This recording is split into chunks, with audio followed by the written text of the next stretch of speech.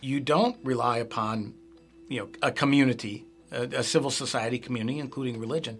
You are going to turn to the state. And so there is always that danger of that, is that if I have nowhere else to turn to, I can turn to the state for solving all my problems. And, well, that might work for some problems, but as we know with the paradox of government, that a state that is good enough to solve some of your problems is also strong enough to possibly create problems for you as well. And so a vibrant civil society, and one I would argue rests upon a vibrant religious civil society, is really, really important for the preservation of freedom and keeping tyranny at bay. What is the role of religion in Western society? Some might say it's an artifact of the past. Others might say that it's the very core of our success as a civilization. Between these two positions is an undeniable truth, and that is that religion and faith play an important role in our daily lives and form the foundation of almost every institution in Western society. To help me unpack the role of religion, especially as it pertains to political and economic thought, I'm joined by Tony Gill, a professor of political science at University of Washington and a visiting fellow here at AIER. Our conversation will cover his research on the resilience of religion and its role in our institutions, both public and private. I hope our conversation provides some clarity and guidance on what is at stake when it comes to the role of religion in our civilization. Tony, welcome to the show. It's great to be here. So I'd like to start off with a pretty, simple question, but maybe not so simple, and that is, we live in an increasingly secular society. Academia in particular is more prone to use empirical science, logical reasoning to figure things out when it comes to political economy. So what do you think is the role of religion, if any, today? That's a great question, because I've had to defend myself and the things that I studied throughout my entire career. I had many, scholars and colleagues come up to me and say, "You got to stop doing that religion thing, because that's old hat. Didn't you remember Nietzsche said God is dead?" But there's a really important question that can be asked of these same colleagues that really kind of stops them in their track, and that's this: if religion is so irrelevant to the study of society, politics, and economics, why is it the case that all of our major religious traditions in world history today have outlasted every single secular regime, dynasty, and social movement? And it's not even close, right? The oldest formal hierarchy in world history has been the Roman Catholic Church. Right, and you could say that dates back to 1,700 years if you want to go back to the Council of Nicaea, or 2,000 years to the death of Jesus. So that's pretty long time. You could also throw in there the Orthodox churches, right? They're also formal hierarchies. But if you want to get away from formal hierarchy, you start thinking about Judaism. You've been around 3,500 years, give or take a few centuries. Hinduism, almost 5,000 years. The new kid on the block, Islam, has been around for about 1,400 years. That's really long time. Most of the major surviving, dynasty, or the long dynasties in history have not lasted more than maybe 1,000 years or so. I mean, even the longest Chinese dynasty was only about 700 years. The longest standing Egyptian dynasty, a few hundred as well. So, again, if you're interested in human organization and human institutions, or even social movements, right? Judaism isn't a formal hierarchy, but is a social movement, right? Wouldn't you want to know why these things lasted so long? And when you say social movement, political system, how would you distinguish those from religion? Like, how would you for term's sake, like what exactly is a religion, what exactly is a social movement, government, etc.? Right. So that gets into very interesting definitional questions that some people are going to disagree on what makes a religion, because some people say, well, they're secular religions and the like.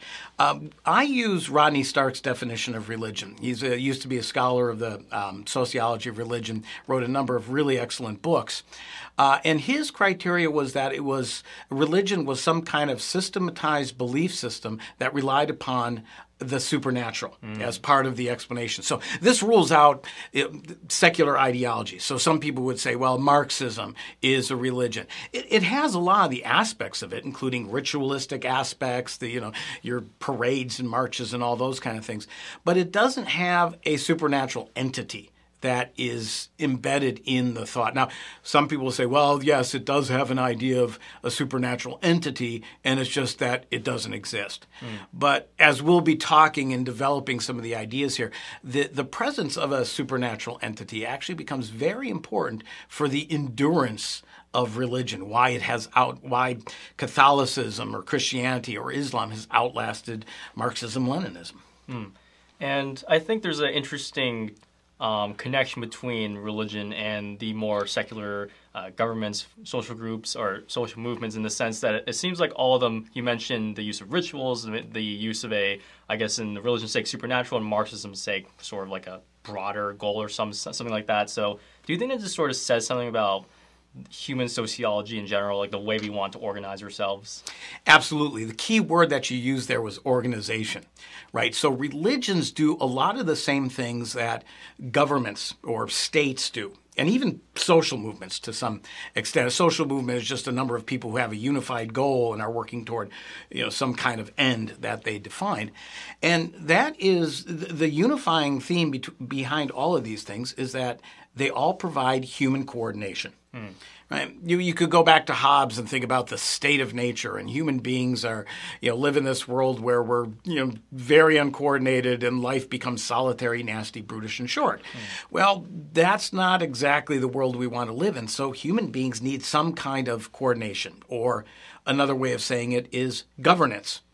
And we think of governments as providing governance. They create laws, and they have people that monitor those laws, the police force, and they have systems of judicial review that punishes people if they violate those laws. So government, and for most of my political science students and a lot of political economy scholars, they think of government as the main way that human beings actually organize themselves. But wait, is this what religions do as well? Right now, not a single personalistic religion. I could be a religion unto myself, and that helps me coordinate my behavior. But we're talking more social religions and kind of the typical definition of what everybody thinks a religion is. So Christianity, or maybe more specifically Protestantism or something like that. Religions provide a system of rules that basically help coordinate human beings. Okay, they answer some big questions like, why are we here? What are our origins? But there's a lot of thou shalt do this and thou shalt not do that. And if everybody signs on, or at least a large portion of a population signs on to the rules and the norms and the beliefs of this religion, we can actually communicate and coordinate our behavior much easier. We can trust one another. It's like, well, you're a Catholic, I'm a Catholic, so we have something in common. We know all that thou shalt do this and thou shalt not do that. And I see you practicing the same kind of rituals that I practice. So we have something in common, and that allows us to engage in relationships, including economic relationships and trading and things like this. So I wrote a paper called The Comparative Endurance and Efficiency of Religion. It came out a few years ago in the journal Public Choice. And I make this case. And there's 3 critical aspects of religion that help it become an effective governing system. Would you like to know what they are? Well, I guess I have no choice. Okay, right. So there's three different things here. We'll go through them one by one. One we've already hinted at, and that religions provide public goods. And again, in political economy, this is what most scholars think about the role of government. Governments provide public goods, which are goods that nobody would provide on their own. The marketplace can't provide it. And so we need some kind of cooperative effort. And government's really good at forcing people into doing that. They say, we're going to, build roads, or we're going to, defend our system with, airplanes and all that kind of stuff. But you all got to pay for them, so they're going to coercively collect taxes and force everybody essentially to cooperate. Religions do the same thing as well, too. And one of the most common public goods, or one of the most basic and fundamental public goods that any society can have, is social order, right? What we were just talking about a minute ago. You need to have an agreement on what the basic rules of society are. Right? Who has what, where, when, why, and how they can dispose of it. As political economists would say, basic property rights. Right? We have to have some kind of agreement on if these property rights are violated. What will happen to you? And religion is really good at doing this, right? You have the 10 Commandments, thou shalt not covet and thou shalt not steal, right? All those different kinds of things. And they're quite simple in many regards. So religion, by providing some kind of unified system of values, of social norms of behavior, and rituals that reemphasize this, they provide that kind of certainty. To be real fancy in economic terms, it reduces transaction costs. It makes it easier for us to engage and communicate with one another. So religion provides a basic public good that also government does. Social order. I explain this to some of my colleagues and they go, yeah, I guess you're kind of right. Now, religions historically, because they're very good at providing this social order and coordinating human behavior, have been known to also provide what we call quasi-public goods. These are ones that are not pure public goods in terms of the definition of non-excludability and non-rivalness, but nonetheless, they are things that communities value. So things like orphanages, right? Counseling, elder care. Judicial systems. Actually, the Christian church throughout medieval history was a great arbitrator of disputes between trading merchants. Right? If two merchants got into an argument over the terms of a contract, you're not providing me with the proper ale that you said that you would brew, they could go to the local bishop's office, the local diocese, and say, Bishop, we have this dispute. Please resolve it for us. Or they could rely on a parish priest or a monastery. And everybody had those things in common, right? So one trader from one village, was a Christian, and they would go to another village, and they were Christian too. So if we have a dispute, who do we find to arbitrate this? Well, you find, a bishop to do that. And so a very, very valuable public good, a judicial system, is really critical for providing social stability and economic growth. Without this stuff, you don't trade. Without trade, you don't grow. And so when it comes to that basic provision of services, I know there's Samuel Popkin and the Rational Peasant. That was a whole case study about how communism essentially provided those similar services, and that's why it succeeded in Vietnam. It wasn't that Vietnamese people were inherently communists. I'm assuming all these people that subscribe to Christianity aren't just inherently like Christian fanatics. It's just that it provides a lot of good services that make accepting that religion or having that religion in place a pretty good thing. So with that said, why do you think your colleagues, these very smart people at the esteemed University of Washington, discounted so heavily? Well, first of all, we've only been through one level of the things that religion is good at when it comes to governing. And as you pointed out here too, well, in Vietnam, communism served as that. Yes, there's any number of systems of rules, property rights, that could actually serve to coordinate society, communism being one of them. So far, religions provide public goods, but so do governments. There's really kind of no difference between the two that would explain why religion is outlasting secular regimes. So there we have to go to the next two characteristics of religion. And the second one of these is that religion actually provides a system of governance that allows for local governance. Now, this is going to be very surprising, right? When I talk about governance, I mean federalism, right? Getting decision-making down to the lowest possible level. And a number of scholars such as, James Buchanan and Gordon Tullock have hailed the importance of local governance and of federalism. Try to get the solutions to problems at the most local level where it has the most impact. And Catholicism has this term of subsidiarity in it, and all other religions do this as well. Well, the way that religions are set up, and this is all kind of the major religions, especially the Judeo-Christian religions, is that things are practiced at the local level. So communities come together on a regular basis and you perform a number of rituals, right? So they gather in their parish, they gather in their synagogue or mosque. They go through the rules repeatedly. You could say a constitution in terms of, like a secular government would have, but also a covenant. They often tell you it's a covenant with God. These are the rules. Follow these 10 commandments and perform these rules, and these. They might have separate dietary rules and all these things. So people gather on a regular basis to actually remind themselves what the rules are. And in doing so, they start to take some ownership of those rules, right? We're reminded of this kind of stuff, and also provide the community which helps to monitor and punish these things too. So even though you could take a very hierarchical church like Catholicism, right, where there's a pope at the top, and he's so much at the top he even wears a pointy hat, right? And you could say, well, all the orders are coming from on high. But the parish level is very dynamic. And so people remind themselves, okay, this is why we're in this faith community. These are the rules and the social norms that we need to adhere to and the values we need to adhere to. And if anybody is kind of breaking the rules or getting a little bit off kilter, it's the community that actually kind of comes in and helps it. Obviously, the clergy helps to coordinate and do this kind of thing.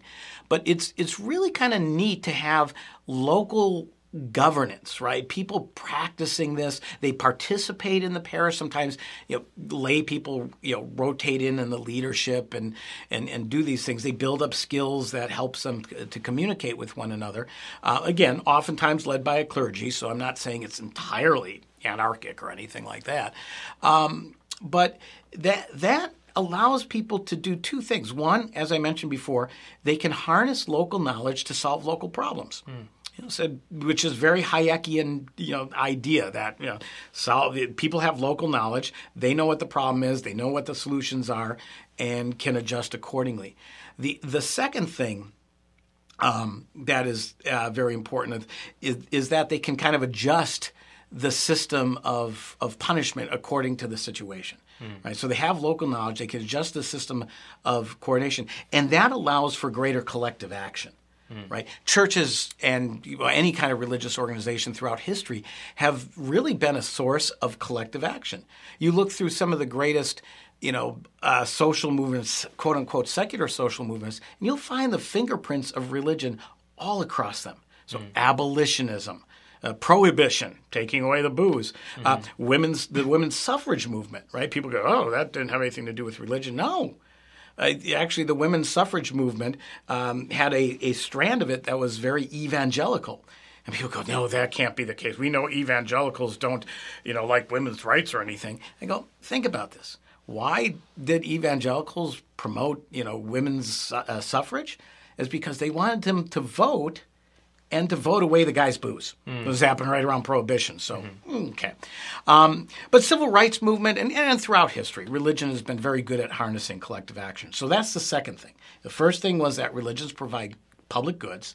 The second thing is that they provide a system of governance that allows for local control or federalist control or federalist governance, I should say, or subsidiarity.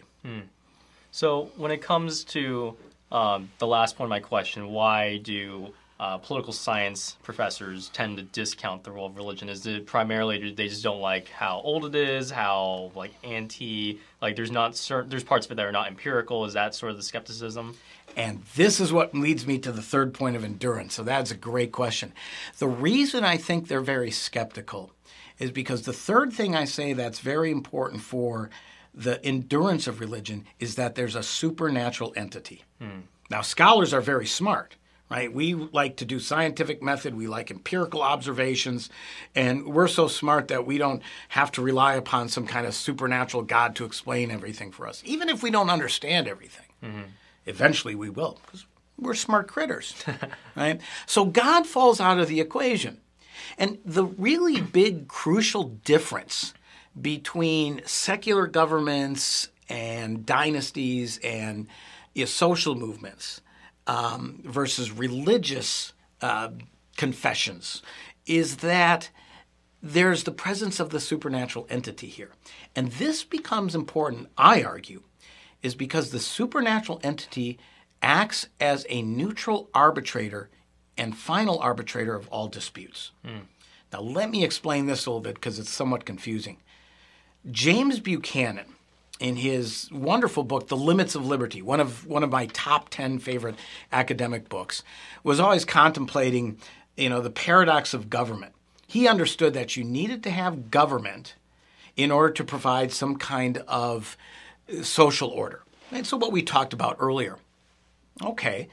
But he says you want to keep a really basic social government, right? One that sets the rules and then fairly and justly arbitrates any disputes that go on with those rules.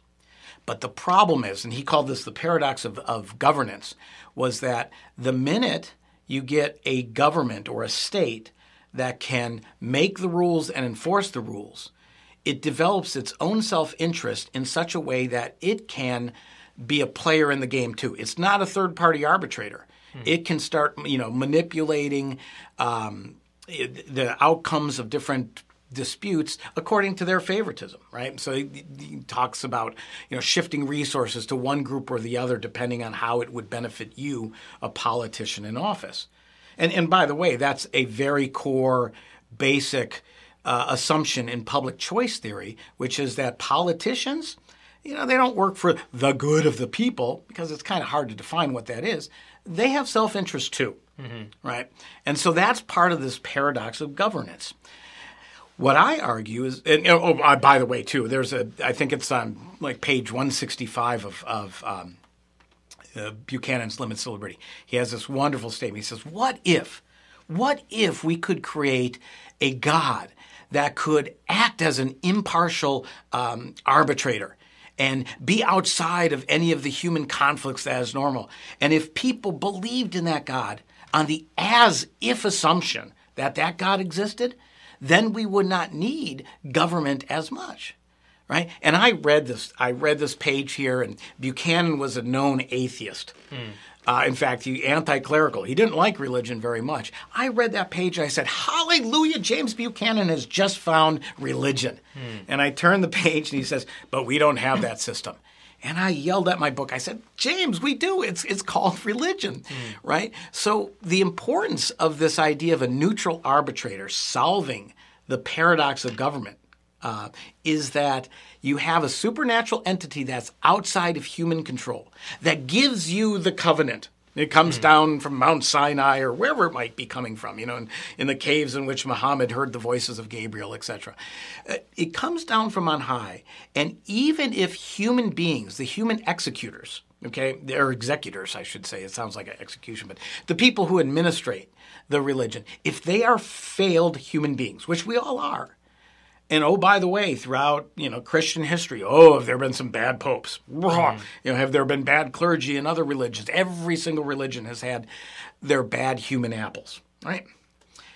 But that doesn't reflect upon the actual covenant, because the covenant was given to you by a supernatural entity, and in the end, even all those bad actors who ran the institution will be judged. Judgment Day is coming at the pearly gates or wherever it may be, and they will be punished. And if you feel secure that will happen, and to loosen it up a little bit in Buchanan's terms, as if everybody thinks that happens, then the system of governments doesn't fail because of the failings of the human being. Now, to explain this a little bit more, there's discussion today in contemporary United States that the U.S. Constitution, which is our covenant. Okay? It's a secular one. It was written by people. We can identify who they are, right? John Adams and all those, James Madison and all those folks, right? Well, many people are saying they were failed human beings. They were slaveholders. They were horrible in their financial transactions. And because of the failings of the human being, maybe that document is not good. Maybe it's time to tear up the contract. But in religion, the contract was given to you by a perfect being, a supernatural entity, and you can't question that. So the contract, the covenant, can outlast the failed human beings that execute it. And this is the reason that I say religions have had the staying power much more than any other type of regime. Take the Soviet Union. Based on Marxism, Leninism, you could say, well, that's kind of religion. Yes, but it was written by Karl Marx. And by the way, the people who wrote this and created the rules, they're there in flesh and blood in person. And after about 70 years, people said, this isn't doing us really good. So maybe the Constitution that was written by these failed human beings needs to be ripped up. What you have, fall of the Berlin Wall, collapse of the Soviet Union. So I want to pose, essentially get your reaction to two extremes of religion or no religion. So the first point would be, many people might hear what you have to say and think, okay, great, religion sounds amazing. Why not? But you're also a supporter of the separation of church and state, religious freedom. You've written some papers on how that's important. So why not have a religious superstate, such as like the Catholic integralists? That's sort of a conversation these days. Why is it important that we actually separate a religion and the state? Excellent question. And this is how I finish off the paper. And as you mentioned before, it gets into many of the other things I've written. Remember that Buchanan talks about the paradox of government. And he says secular governments always fall prey to this kind of thing. Religions benefit because they have that supernatural entity. But here's the problem. If religions hook their wagon to the horse of the government, they're going to start basically destroying their own institution with the failings of the government. And all governments fail. Right? They're going to have imperfect human beings. There's going to be corruption and stuff. And if a religion becomes too closely tied to that, it really wanes their power. It deteriorates their power. Religion is the strongest when it's separated from secular ruling power. And it's the strongest when you allow individuals who are members of that religious community to actually participate in it in a way that is what we would call civil society, right? It's not the government per se, but it's individuals as neighbors, creating the rules, participating in the rules, or basically reproducing the rules, reminding each other what the rules are, and enforcing those rules. Governments don't do that. Governments rely upon coercion, whereas civil society, it's a little bit more soft coercion. Now, and people are, I'm sure, folks out there are saying now, yeah, Professor Gill, all those wars, don't you forget those witch trials and the Spanish Inquisition. Yeah, that was the government acting in many ways like a state and hooking its wagon to the state, creating a lot of different problems. And not surprisingly, I've seen this throughout Latin America too, when the certain Catholic churches became very, very wedded to authoritarian governments. People stop listening to them. It says, if we're supposed to trust you with our spiritual soul, and you're selling out to these brutal dictators that are harming our interest, how can I actually even believe in you, right? And so religion is best when it is separated from the government, and religion flourishes when there's more religious liberty. And this is surprising too, because people have said, well, if there's lots of religions around, which one is going to be correct? And I go, well, at a certain level, all religions have this kind of respect for that there is a divine entity. Right? This allows for ecumenical relations between Catholics and Protestants, and between Christians and Muslims and Jews, and all that kind of mutual respect. We might have some disagreements, on specific points of theology and stuff, but when you live in a society with a lot of religious liberty and religious pluralism grows, religions tend to, realize that their primary purpose is to serve their constituents, the parishioners, to reinforce their beliefs and to be respectful of others because, in a world where you're not the dominant religion, you might be wrong, right? You might have to give some kind of level of tolerance to others and respect for their beliefs. And that is the environment in which religion actually flourishes.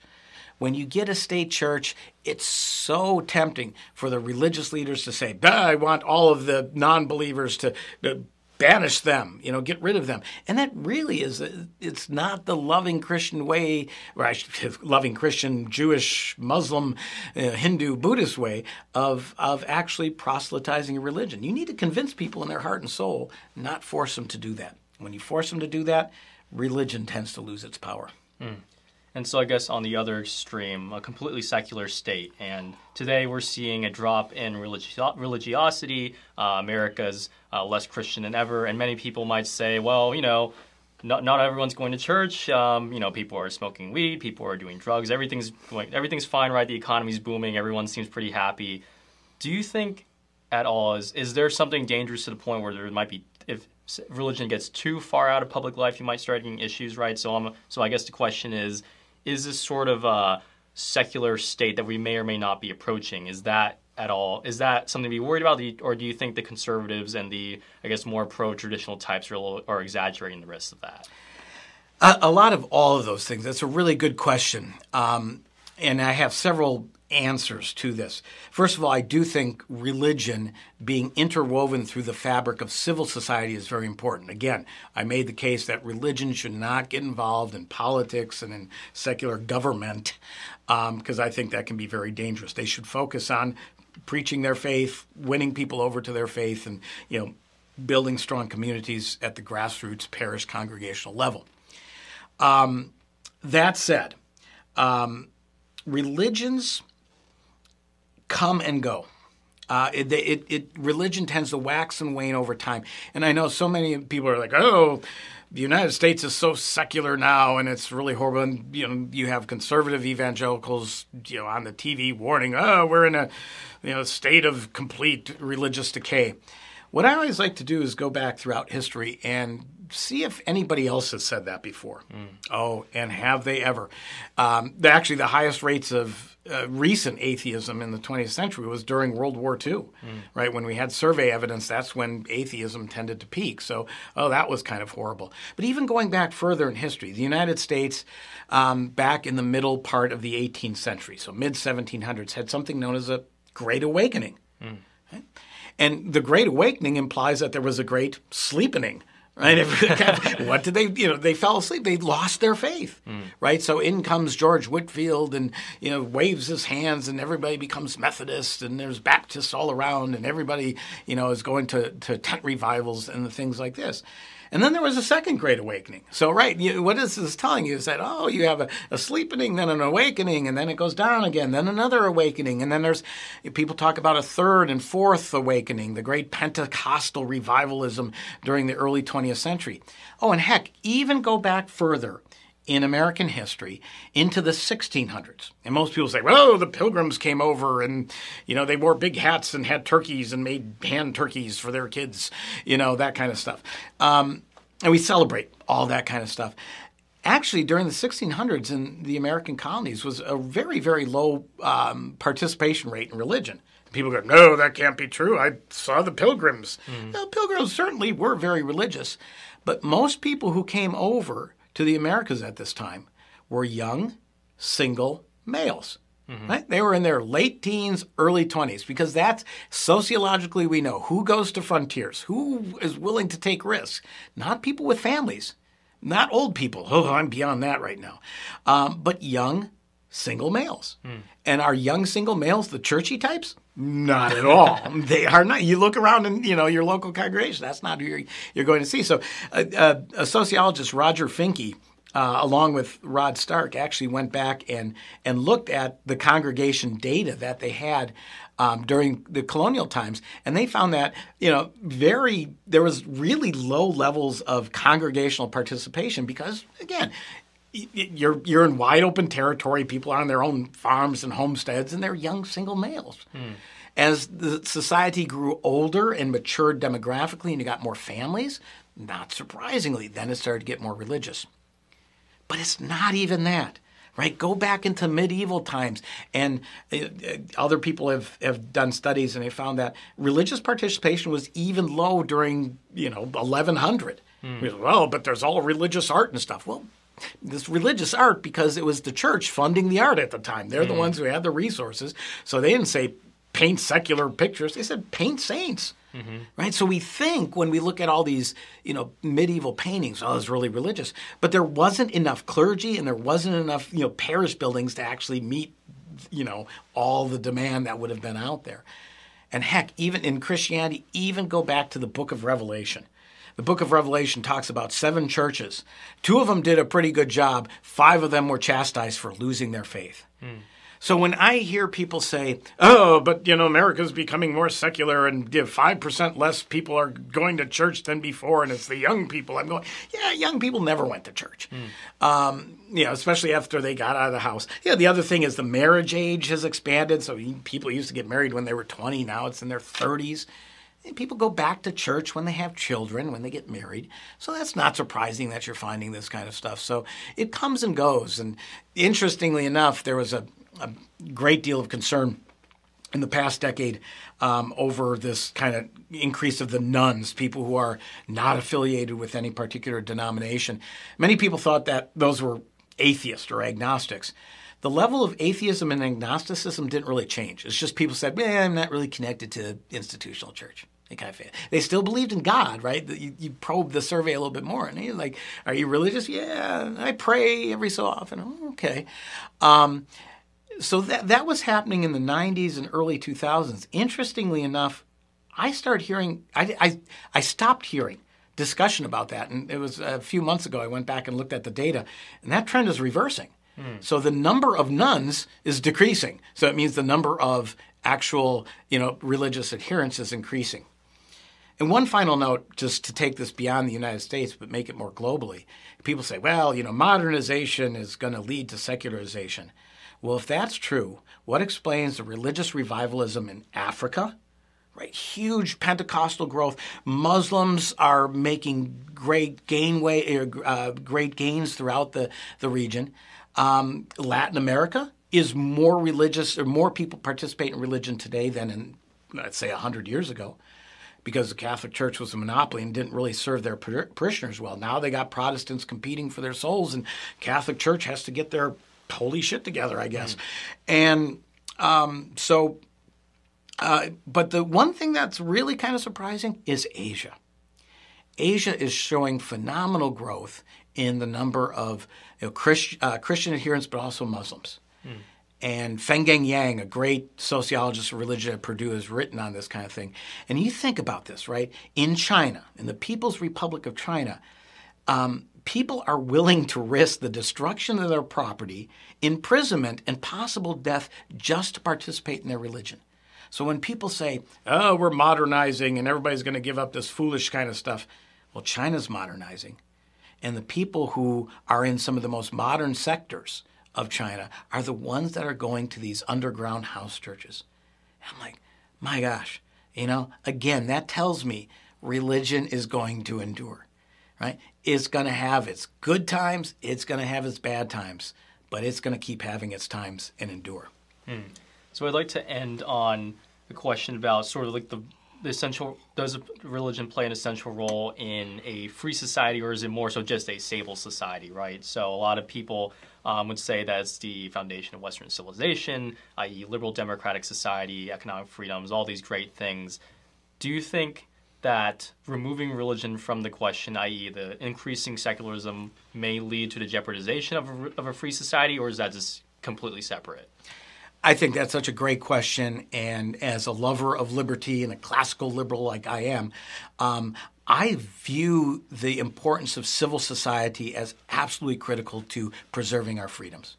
Because if you lose the ability of people to self-govern in civil society, their ability to, police their own behavior, not only in terms of self-responsibility, but your neighbors that you live close to, and to be able to adjust punishments for violations of various rules according to the circumstances. And if you turn that all over to some distant state, maybe your city government can kind of deal with things pretty well. But then there's the state and then the federal, somebody 3,000 miles away from you determining, the rules and the punishments. That's horrible. And so you need to have a vibrant civil society. And religion is an essential component part of that civil society, even for people who are not believers, right? People who are atheists or agnostics or who are just nuns and don't attend very much. The vibrancy of the religious civil society is important because this is an area where people learn how to self-govern. They participate in self-governance, and they act as a bulwark or a buffer between a very tyrannical state. It's us human beings in our daily lives saying, you know what? Yes, government can be very important, but it can't be too tyrannical because we have ways that we can push back and organize our own lives. So it's a beautiful thing. And I guess to end on that, do you think that, because many people would claim that, if they're secular, if you don't have a religion, you look to the state as your religion. Do you think that's over-exaggerated? Do you think people might look to like local governance as a sort of their own religion? Or do you think the claim that, more government with less religion is sort of a pretty decent correlation? Well, when you lose the ability to self-govern, not only your own personal responsibility, but within small communities, and realizing that you need to solve basic problems of social conflict and the like, and you don't rely upon a community, a civil society community, including religion, you are going to turn to the state. And so there is always that danger of that, is that if I have nowhere else to turn to, I can turn to the state for solving all my problems. And, well, that might work for some problems, but as we know with the paradox of government, that a state that is good enough to solve some of your problems is also strong enough to possibly create problems for you as well. And so a vibrant civil society, and one I would argue rests upon a vibrant religious civil society, is really, really important for the preservation of freedom and keeping tyranny at bay. Tony Gill, Professor of Political Science at the University of Washington and a visiting fellow here at the American Institute for Economic Research. Thank you so much for joining us on the show. Thank you for having me here. Wonderful.